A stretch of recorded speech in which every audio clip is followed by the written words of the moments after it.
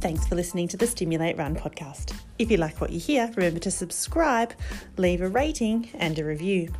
If you would like to get in touch or have future guest suggestions, please make contact via email or slide into DMs on any of the social channels. Here's your host Erwin with this episode's guests. Enough to have Sinead Noonan. Welcome, Sinead. You are probably one of the most recommended and most wanted runners to hear from, especially in WA at the moment. You really are running hot. So I have you down winning your second state title in your adopted state of WA, and then most recently the 10K at the Bridges. So congratulations on the Bridges win first of all, but and also on your state title. So thank you very much. Would you call WA home now? Yeah, it's funny. I've been coming here for quite a while, probably the last decade since I've been with my partner, Michael, who's from Perth. So I moved over about 2 years ago now. And it sort of pretty quickly felt like home because I was pretty familiar with the area. And yeah, it does feel like home now. And I suppose a lot of people who might have Googled you or tried to find out a bit more information, one of the first things that will come up will be your cycling career. So to give everybody a bit of a snapshot as to who you are, do you want to give us a background in sport? So, touch on your cycling and now running, and then maybe even career-wise, what field you sit in? Yeah, sure thing. So yeah, I did used to be a cyclist for quite a long time.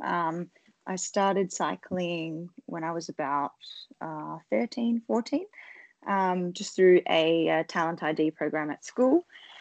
And yeah, sort of just dabbled in it throughout my teenage years. And then toward the end of school, started to get a little bit better. I was sort of always just middle of the field when I was younger. And then my first year after school, I made the Junior Worlds team, and it just sort of took off pretty quickly from there. And I was with the AIS squad. So we used to have an Australian Institute of Sport female squad, and we were based in Italy for a large part of the year and traveled around. And I did that from when I was 18 until I was 21. And then I came home. I sort of came home to finish off university, and I kind of fell into running, I guess. I'd done a bit of running when I was younger. I'd been to a cross-country nationals as I think maybe like an 11 or 12-year-old, and had done a lot of sports when I was a kid. So I'd always run a bit. And cycling, for any of your listeners that are cyclists or do a bit of cycling, it's pretty time consuming. The training does take up a lot of time. So I sort of transitioned a bit at uni for the first couple of years. I'd still cycled, but picked up a bit of running just to maintain my fitness. And then I guess over time, really like accidentally, the balance sort of fell more to running as I got busier at uni. And I just really loved running and sort of never went back to cycling accidentally. And uni-wise, you studied physiotherapy? Yeah, I studied physiotherapy. So I graduated, I always forget actually the exact year. I think 2016 was either my last year at uni or my first year working. So I've been a physio for 4 or 5 years now.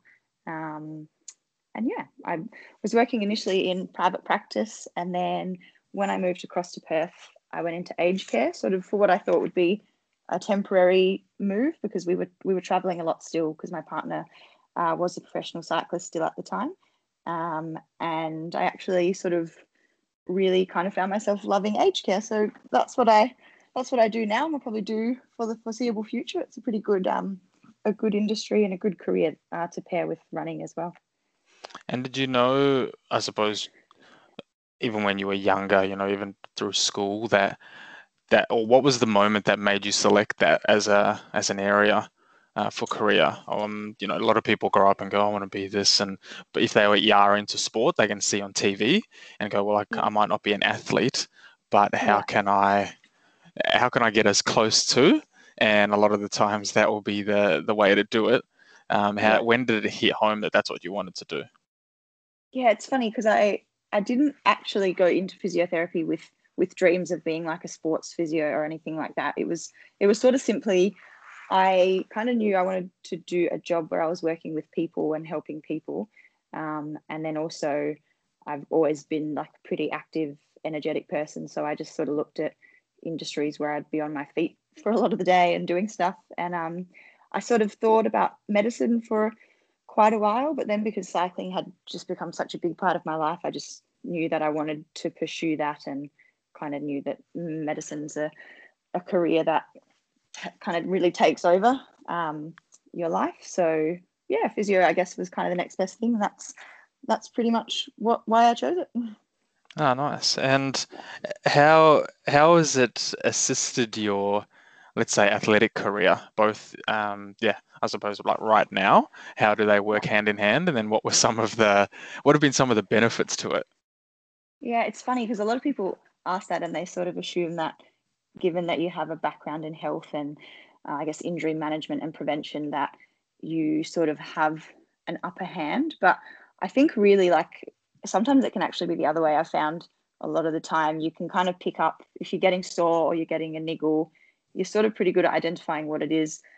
But myself and a lot of physios I know actually, I think we tend to think because we have the knowledge, we've got some like sort of secret inside knowledge and that we're immune to injuries. But so I would say it's more probably just experience with injury that's taught me anything. And I guess, I mean, you do have a knowledge of what types of treatments or interventions or management are going to work for what types of injuries. So it has helped in that aspect. And maybe just like having good medical contacts, so you know who's a good doctor to go and see or where to get your scans. That's probably been the most useful thing.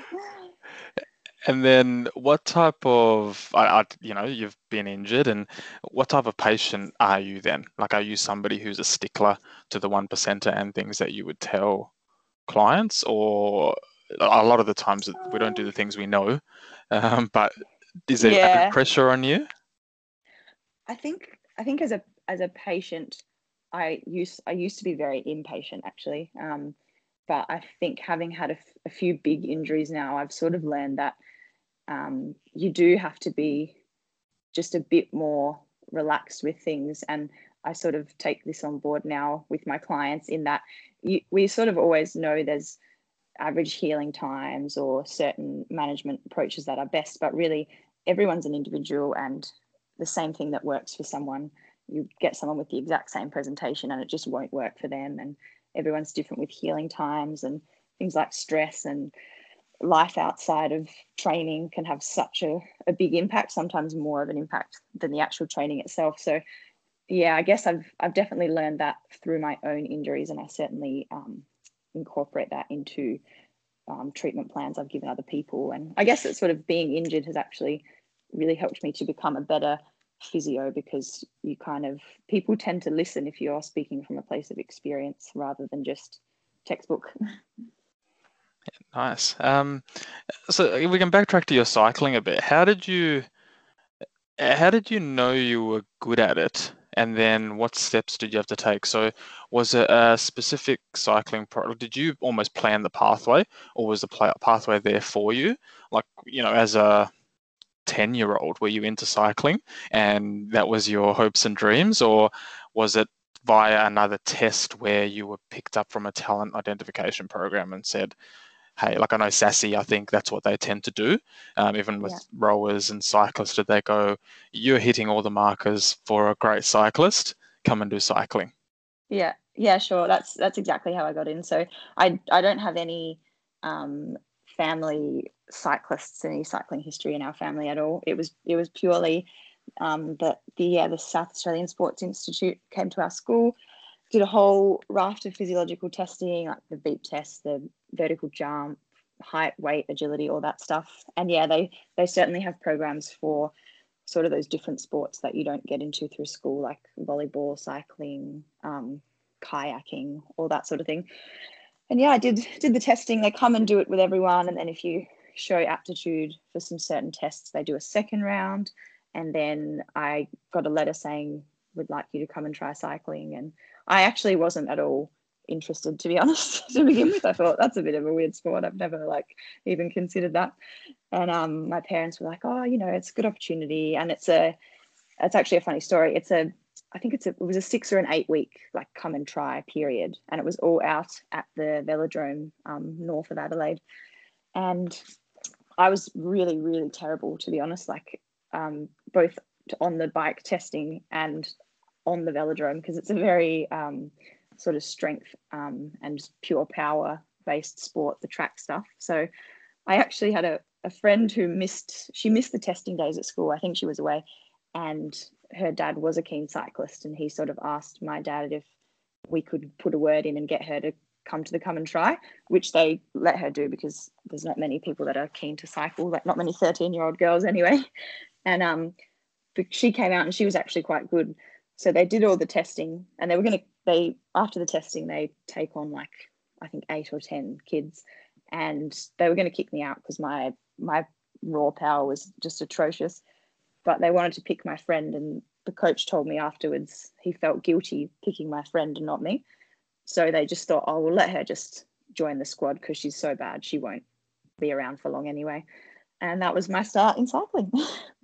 Wow. And when you came home, that first day after testing, and well, obviously your parents are aware that this is happening.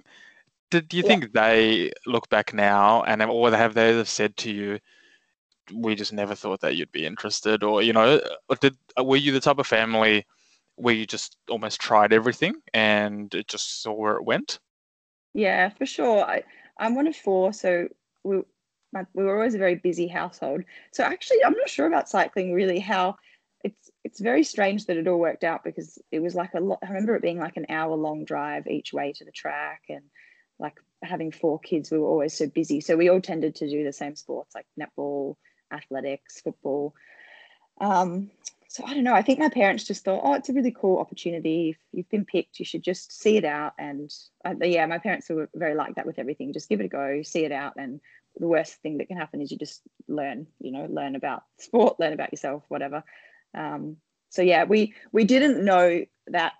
We didn't really know that I was that terrible. I kind of knew because I was always at the back of the pack, but we didn't know I was that bad at the track stuff until like a year's on. The coach told us. So we started road cycling about 2 months in, and I just had good endurance. So from the get-go, I was pretty good at the road cycling. So I think if I had only done the track, it probably would have just been like those 3 months, and I never would have touched the bike again. But yeah, it was the road stuff that I was good at. So yeah, I was lucky we did that. And then link it into your running. We'll obviously talk about how I suppose with you and running, everybody just thinks because we're hearing about you now that you just decided one day to wake up and go run. But as you mentioned, you did cross country, and running was always there. So jumping into it was not brand new. But with your cycling and now you're running, when did you have that, I'm not bad at this moment? And, I know you mentioned your coaches but yourself, when did you have that self-belief that you were good at both of these things? Yeah, sure. Cycling was funny. It took quite a few years with cycling, because the cycling, like probably from when I was 14 until I was about 16, it was just fun. Like we had a great group of friends, and we would just ride every weekend and finish our ride at someone's house and swim or go to the beach or whatever. So it was really just a social thing. And then I sort of, throughout my under 17 year, which is like you're getting towards the older age groups, I was always like thereabouts. Like I just kept coming 4th and 5th in everything. So I knew that I was okay, but I never really thought that I would be anything special. And I decided in year 12 to take the year off cycling to try and actually attend school a little bit and get the grades to get into physio. And I sort of promised myself, like, if I gave year 12 a really good crack, that then I'd defer my uni and give the cycling a really good crack the next year. And I think actually having that break in year 12, I sort of came back, and within a few months was a lot better than I'd ever been, and won the nationals and won quite a few big races. And yeah, so I've sort of always been someone that's pretty good at most sports that I would try, but I wouldn't say that I've like really overly excelled in everything. But yeah, cycling, that did happen for cycling. And then for running, I guess I pretty quickly knew I had good endurance. just like even just jogging throughout uni. The way I actually got into running and racing was I was studying with a guy from Adelaide who is now quite a good runner. His name's Adrian Potter, and he was a good hockey player, and he'd started doing a bit of training with a club in Adelaide called the Adelaide Harriers. And he said to me like, oh, you should come out and just train with us, just people to run with. And so I joined that squad, and I think just having a good aerobic background, probably like you say, they were sort of like, oh, who are you? You're pretty decent for someone who's just started running. Yeah.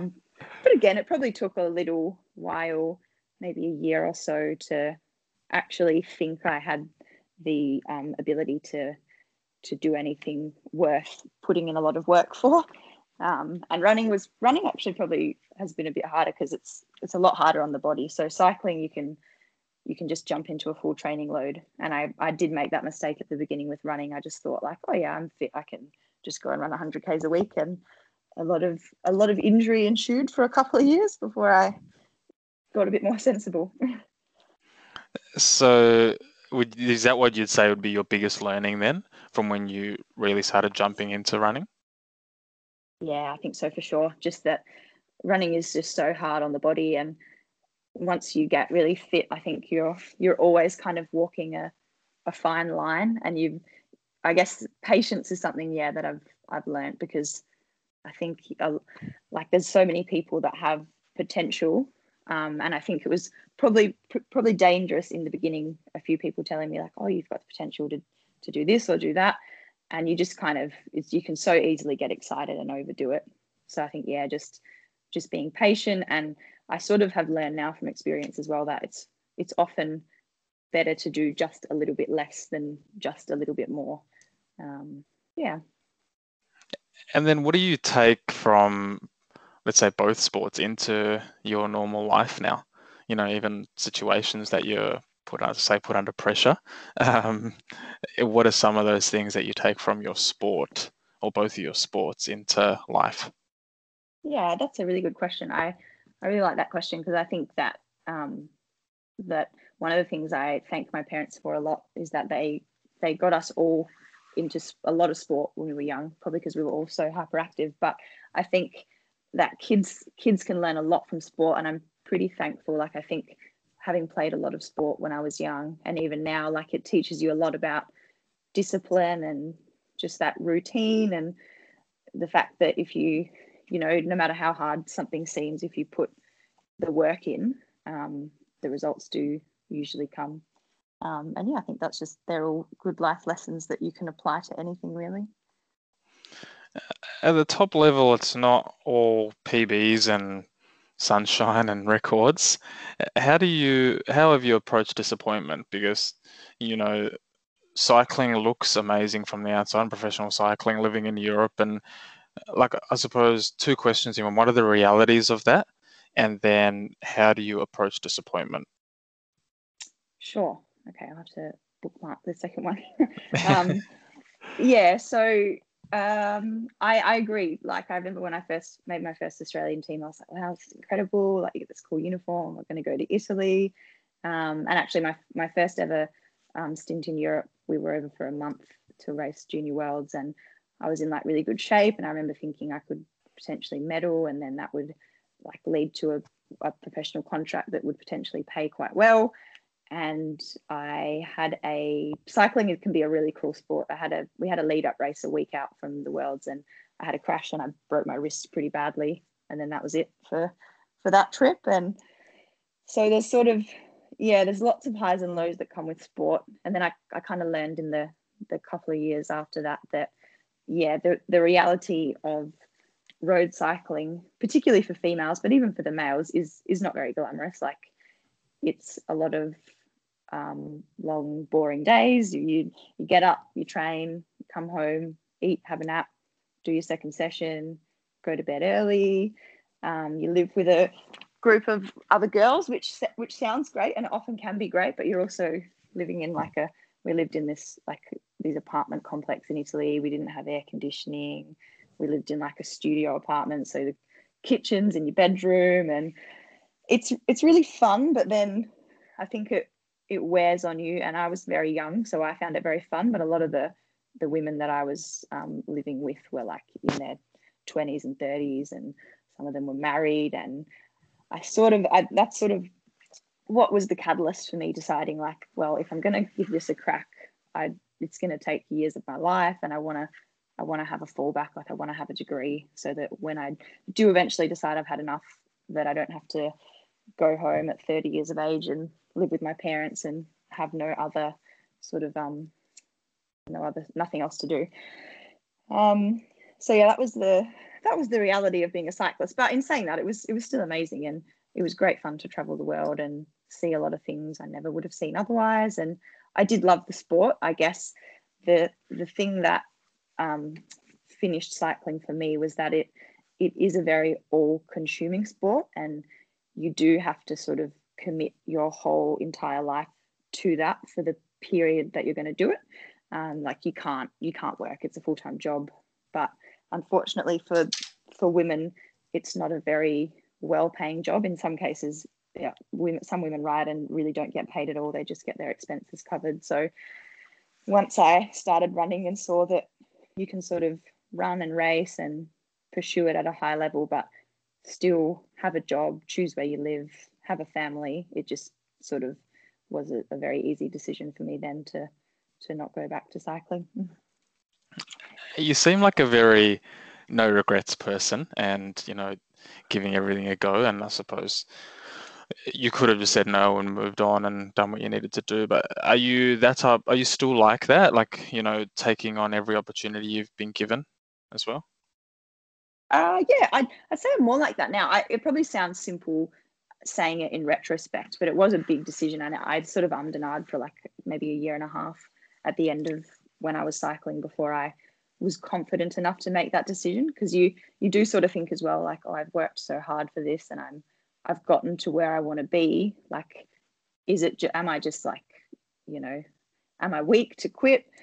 Do I really want to do this? Will I regret it? And I certainly, like, my first 6 months of uni, I really struggled because I'd, for the 5 years before that, I'd spent most of my day outside on a bike, and then just straight away it was like a light switch, and I was sitting in lecture theatres for 8-9 hours a day, and I was just thinking, oh my God, what have I done? This is the worst decision I've ever made.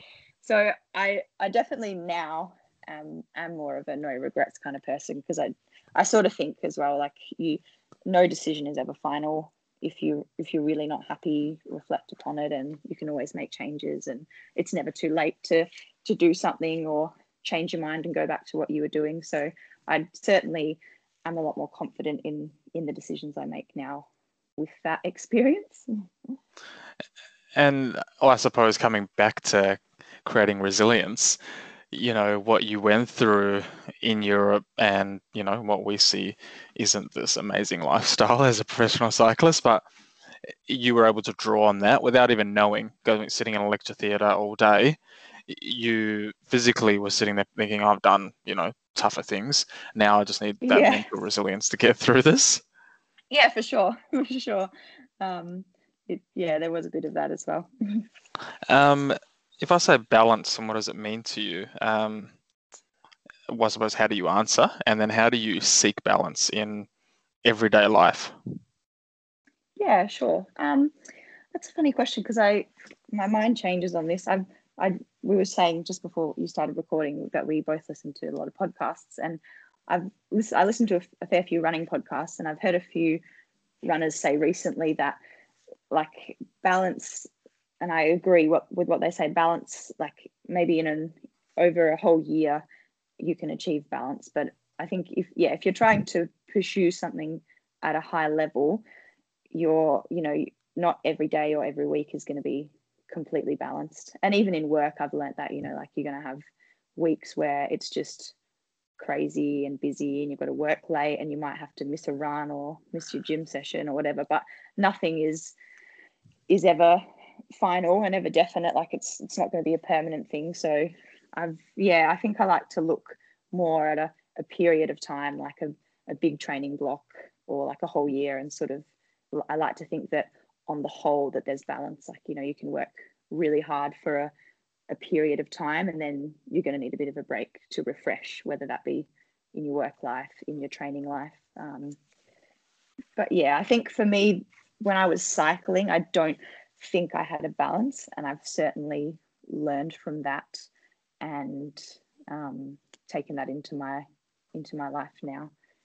But yeah.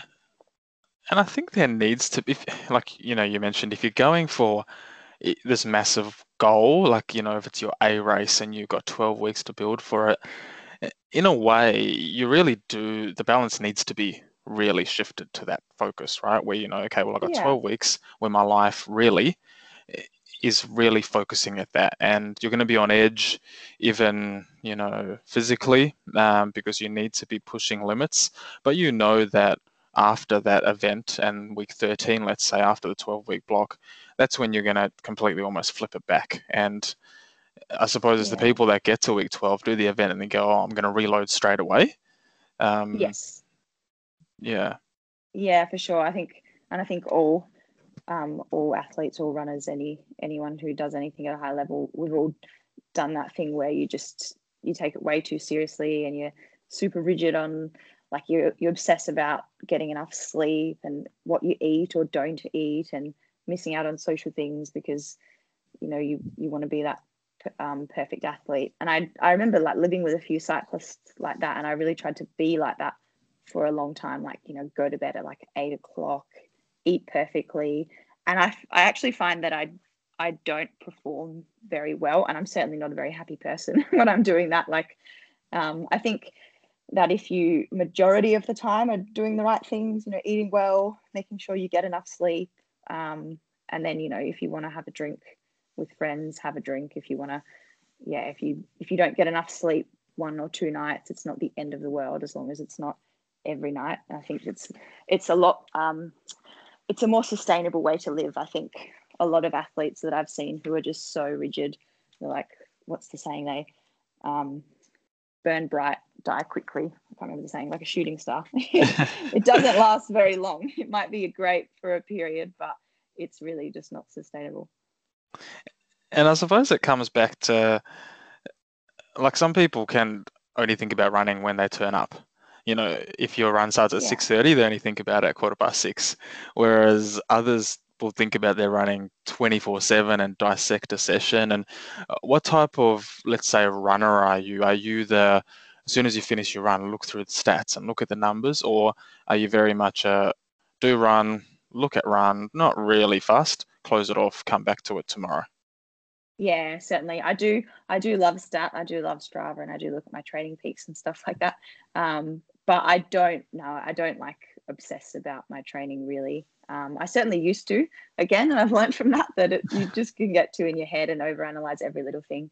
I just tend to think about, maybe if I have a big workout, I'll think about it the day before, but also sometimes it's nice not to think about the pain that is going to come.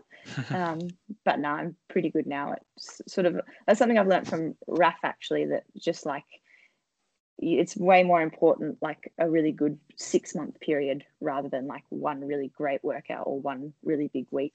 That you want to see a really good month, 6 months, year, 2 years, and then that's when the results are going to be a lot better, and maybe more than you thought you could do. So yeah. And you probably you get to the point where you start disliking it, because the anxiety might also start picking up, where you go, oh, tomorrow morning I'm doing this tempo, and you're really overanalyzing it before you. I recently had that. I hadn't done a race since last November, and I turned up to a park run, and I was like, oh no, what is going on here? And normally I could just turn up on the day and only think about the race, but it's almost because we went such a long time without even a hit out. You're not used to that racing feeling, the jitters, and yeah, it's pure balance as well. You mentioned Raf, so how did you, I suppose you obviously knew you were moving here. How do you put that all together? How do you go, okay, I need to find a squad, I need to find a coach, what did you take into account to put all those things together? Again, it's sort of funny. I'm pretty I like to think I'm a pretty thought out person, but then I also can be quite impulsive and whimsical. So when I moved over here, I'd come off the back of 2 years I broke my pelvis and had a pretty crappy 2 years of trying to get back and just not getting back. And I'd actually gotten to a point where I thought like, oh, maybe I had a crack at running and maybe it's not for me. Maybe I'll just jog to keep fit and I won't race. And my partner is a cyclist, as I mentioned, and we were heading over to Spain for the year for him to race. So we went over in April and I wasn't working a whole lot. And so I had a bit of time to run, and I just like I'd been training with a squad in Adelaide that I'd trained with for a couple of years.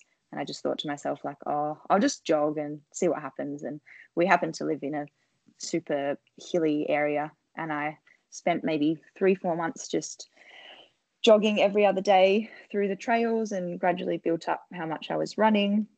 And then the last month before we came home, we went to Belgium, which is the polar opposite of where we lived, in super flat.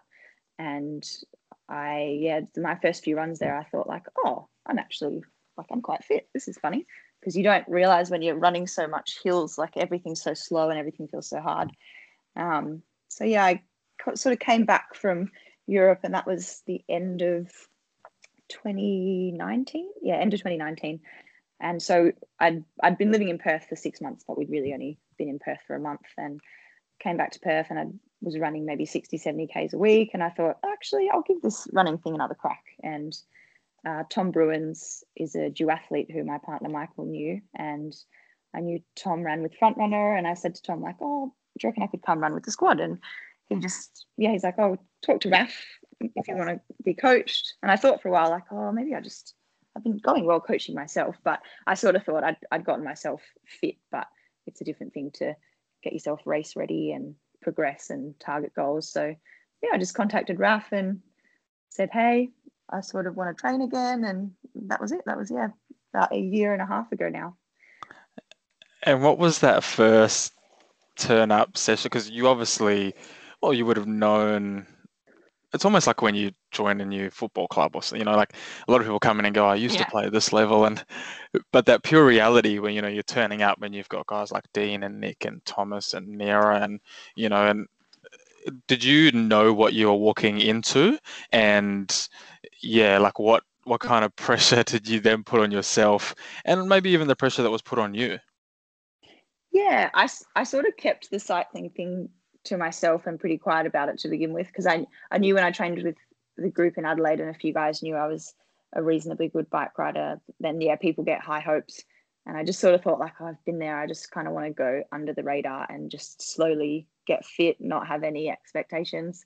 And I also thought it would be good going to a squad where, that's Nick. I knew who Nick and Dean and Tom and Nira were. And I was pretty lucky that Nira had really like just joined the group like about a month before me. And I just sort of like flew under the radar for a bit. There was I was running a fair bit with Jules Bennett, who's anyone in Perth will know Jules pretty well. And she was actually like she'd just joined the squad as well. And she was just coming back from injury. So we sort of, my very first session I ran with her, and I thought, oh, this is great. There was, I think it's really good when there's people in front of you, people with you, people behind you. You're always being pushed either to not get caught or to chase the people in front of you. And I've always sort of thought it's important to be in a group where there are people better than you, because that's what pushes you to get better. Did you get spat out, or was it did you get to the end and go, oh geez, thankfully I hung on there? What was I that? certainly wasn't running with Nira at all. Well, we were jogging together, but because we sort of got on pretty well from the beginning, but I certainly wasn't with her in sessions and until several months into training. Definitely not. And then do you reflect on that? So do you sit there and go, when I first came here, there was no way I was training near this person, and then now you're having a 10K hit out with her, and do you ever stop and actually, like, let's say, pinch yourself and have that moment? Yeah, for sure. Even like I probably remember the first session where I just kept up, and I was like, oh, I think I was just off the back, and I think I remember Nira saying like, oh wow, shit, that was a really good session. And I think it's like anyone, sometimes you're like, yeah, like wow, like I'm improving, like this is kind of cool. I think I was pretty sensible in having had so many injuries in the past. I really took things slowly and didn't push myself too crazy. And yeah, I think I realized probably after my first 6 months in the group, we started doing a few races, and I like improved all my PBs straight away. And that's when I really thought like, okay, yeah, Raf's onto something here with the sensible approach, like slow build up, progress and performance over a long period of time. And yeah, so he sold it well. How do you fight generation now? So I'm sure you probably everyone would ask you at least once a week, when are you going to do a marathon? When are you going to do a marathon? And you know, the everyday punter, it's very much 5K, 10K, half marathon, marathon within, you know, the first year, because everyone sees that marathon as the only way to get, let's say, recreational respect in a conversation. And, you know, that's the same thing people will be asking you, looking at your time, saying, oh, can't wait to see you run a marathon. But you seem to really just be going, hang on, let's well and truly get these blocks sorted. And, you know, you mentioned RAF, slow progression, but you as an individual now, how do you stop that want for it to be happening now? Yeah, when I started running, like that was actually, I was like, yeah, classic recreational runner. I was like, oh, I just want to run a marathon. That's what I'll do. And yeah, I think, I don't know, I guess because I'm seeing progress over like 5 and 10, and even like I haven't done a 3K for a long time, but I would like to do one. I think because I'm still seeing progress, I've been told from other people, and I've learned that like the best thing to do is to sort of get as fast as you can, max out your speed before you go long. And having had lots of injuries in the past, I still don't do a huge volume, and so I just sort of think if I can keep getting quick and just really slowly build up my volume, that yeah, there really isn't any rush. And sort of especially seeing now, you know, a lot of our best marathon runners are in their 40s. Like, I know the Olympic team's not picked yet, but two of the three women qualified are literally in their 40s. So, you know, I'm 29, so I've still got a bit of time, I think. So yeah, I just am pretty keen to really get quicker over the 5 and the 10. I think I've got a lot of room to move there, and then I've also got a lot of room to move with my training. So I genuinely don't think I'll do a marathon for probably 2 more years ish. And then I suppose even by that time, you know, when you do step into the marathon, you're almost really, you can look back on all the work you've done. Whereas, you know, if you did a marathon, you're training with marathoners and you're keeping up with them. But if you jumped in now, it potentially well and truly spits you out, and Yeah. you almost get scared of it and you don't want to go near it again. Yeah, and I think as well, like, yeah, like I do a lot of jogging and running, if I'm thinking women, like with Jules and Nira. And whilst I might be keeping up with them in the jogs and, you know, keeping up with Nira in the shorter stuff, like it's a whole different ball game, I think, you know, to be running that same speed later, like that they'll be doing a fair bit more volume than me throughout the week. So yeah, I think it is a different thing, the marathon, and I do need to build up my training certainly a bit more before I give that a go. How coachable are you? So are you? Oh, you'd have to Yeah. ask Raph that question. Are you program I'm pretty comes in?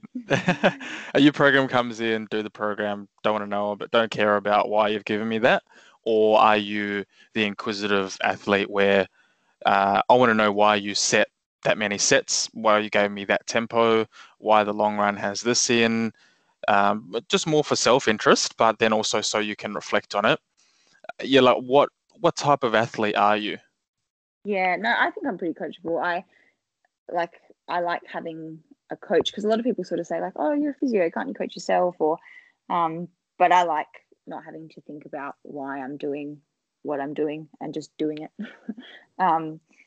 Yeah, I don't like, I'm pretty lucky with Raf in that we catch up pretty regularly, and he'll sort of, without me asking, you know, talk about why we're doing what we're doing. And I mean, he's a physio as well, so I think a lot of the stuff he says I just get. But I think if you trust your coach and you have a good working relationship, like I trust the sort of progression that Raf is setting out, and he trusts me, and that, Like you know your body better than anyone, and if I'm a bit flat or feeling it a bit much, he's the first person to say, just jog, take a day off, don't do your session, whatever it is.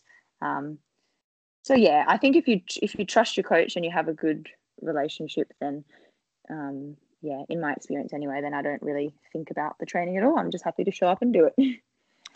Somebody's asked me to ask you, what are your favorite and least favorite sessions?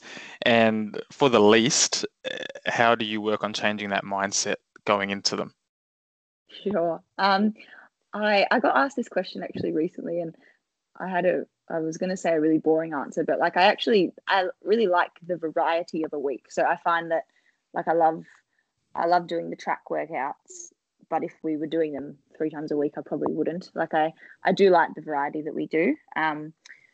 My least favorite workout is I don't like 800s on the track. I find that like they're fast, but I'm pretty good at going quick over a short distance, like I guess relatively quick for a long distance runner. And I'm good at going long at that sort of comfortably uncomfortable. But I find the 800 is like this horrible in the middle place where you're going really hard and the last 300 meters just always feels terrible. But I mean, like we don't tend to do, we have a good sort of a rotation, so we don't have to do them too often. And I think the best way to get through them is to do them with other people. I think if I had to do that session solo, I would probably hate it. Yeah, I blew up 2 weeks ago doing 800s on the track. It was not pleasant. Yeah.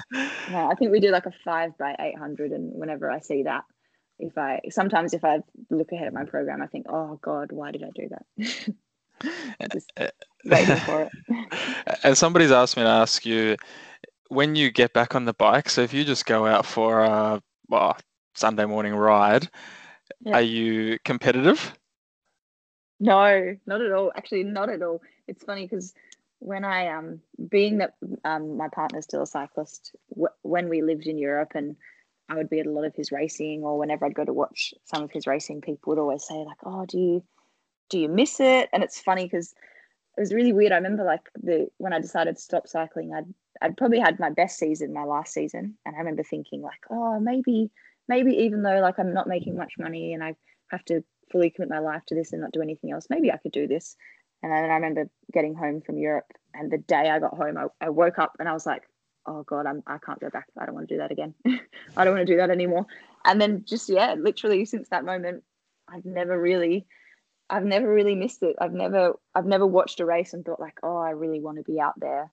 I think something I probably learned from cycling that sort of suits me better with running is that I love the routine of training and I love being fit, and I like having like physical pursuits, but I didn't necessarily love the racing side of cycling because I was sort of good at hills and good at very specific races, and you race really, really often, and it's not often that you do well in a race or have a race that suits you.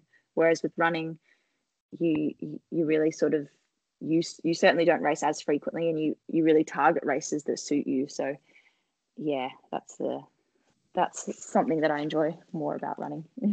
But no, to answer your question, I am not competitive at all. I like to roll along. And maybe in a bunch ride, I would enjoy dropping a few of the guys. Or I remember I used to cycle to uni actually, and just in like casual clothes on a fixie, and I used to get a kick out of jumping onto the bunch rides because I would sort of ride down this main highway for 10Ks into uni, and I would sort of jump in the bunch rides just in my casual clothes, and you'd see the guys trying to drop you and probably just thinking like, who is this moron just trying to jump into our bunch ride on a fixie? So, but more just for fun, not for competition. And then they'd get home and check Strava and go, oh, right. Yeah. Or for a while I still had my AIS backpack, so I think they'd see that eventually and be like, oh, this is something clicks. Who inspires you? I don't necessarily have any like I'm not like super obsessed with any particular runners. We've certainly got, we've got some really inspiring runners on the scene at the moment.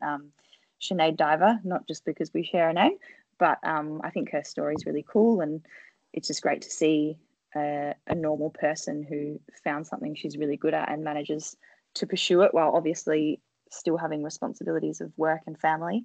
But yeah, any athlete that's achieving at a high level in their sport and sort of, balancing it with normal life, I find pretty inspiring. But also, like, my teammates inspire me. So same thing goes, like, for Nira and Jules, seeing them work and train a lot more than I do, and manage to be good at everything they're doing in their life. My mum inspires me, my family. Yeah, I sort of draw inspiration from a lot of different people for a lot of different reasons. What's on your bucket list? Ooh. Well, I would like to run a marathon. I'm sure that I'll do that. I don't know. I don't feel like I'm old enough to have a bucket list. Even races, like, are there any races yeah. around the world that you know, that one day you'd love to say, I've done it? Yeah, I would love to do some of the world major marathons. Like New York looks like a pretty cool marathon. London looks like a quick course. We used to live in Spain, where we lived was not too far from Valencia, so that's a pretty quick half marathon from what I know. But yeah, there's a lot of things I sort of aspire to do, but I've never really thought about bucket list items. I like traveling. I want to have a family, things like that. Cool. You mentioned podcasts. Any recommendations? Yeah, so I think I said to you, I'm a bit of a news nerd. I listen to a few news podcasts in the morning, literally just like the 7 a.m. ABC podcast and the 7 News podcast. Running podcasts, I listen to Inside Running, Cool. and I listen to Relaxed Running, and there's another one. I should see if I can find it without cutting this Skype call off. There's another running one I started listening to recently. Run Culture. Oh yeah, with Dane. And and I listen to some cycling podcasts still. My sister-in-law works for a cycling podcast called Life in the Peloton with a professional cyclist, Mitch Docker. Oh yeah, that's a cool podcast. I was for a while. Sorry, say what were you going to say? I remember they had the Tour Doctor on, I think, not so long ago, and it was talking about, the gravel rash, how you almost use a scourer. And I was sitting there going, wow, like that is, I hadn't mentioned the first time they get the doctor to do it, but then after that, they always have to do it to themselves. And I've got a few, like, I remember having a few crashes and you get road rash and you just back at your hotel, with the shower head trying to get the gravel out of you. I've actually got a few. I've got one on my knee where I've still got a nice bit of gravel that I can see and poke around. It's not, the times like that you sort of would be thinking to yourself, why do I do this? I sort of, I'm into lots of different podcasts, and I used to listen to a lot of crime podcasts, but I listen to podcasts when I run, and I started scaring myself, so I've stopped doing that. ABC Conversations. I like a story, like a life story interview with people. They're probably my regular ones. Yeah, like sometimes I was saying off record that it's nice to listen to things that are not really, let's say, your wheelhouse, and you're just learning a lot more about, like, for me, I've listened to recently a lot of the current conversation around Canberra, and as a male, I've learned so much, just even, about the risks for females who run. And, we take for granted as a male that this morning we ran at 5:30 in the pitch black darkness, 5 guys, but even if that was a group of 5 females, they wouldn't feel safe around that situation. And like, we've only really started to grasp that now, and I think it's because of the message that is out there, and even through podcasts and picking up that message. Yeah, for sure. I think that's why I like podcasts as well. You do, you sort of makes you think about things you never really think about, and learn about different people, different cultures, different ways of life. It's just good way to sort of learn a bit whilst exercising. Good multitasking. And the question that I normally finish with and ask all guests is, what advice would you give to your younger self? Oh, I like that question. I would probably just say to my younger self, or anyone to the younger self, to sort of always trust yourself, trust your intuition. Certainly think about things before you act, but yeah, that usually go with your gut. And like I said before, nothing's ever permanent. You can always change your mind. Yeah. Cool. Well, thanks so much, and hopefully I get to see you going around Munga soon. And when you fly by, just give me a tap on the shoulder once you've done your 2 laps, and I'm still there hanging on for my 1. But Yeah. um, yeah, thanks so much. And I know there's a lot of people that'll have enjoyed getting to know you a bit better, and when they see you out now, they'll probably give you a wave and know a bit more about you. So thanks so much, Sinead. Thank you, Aaron. Thanks for the chat. This episode of the Stimulate Run podcast is brought to you in partnership with Aqualyte. Aqualyte is a product which supports effective hydration through rapid absorption. It's formulated to replace electrolytes lost through sweat and is Australian owned and operated. I hope you enjoy this episode.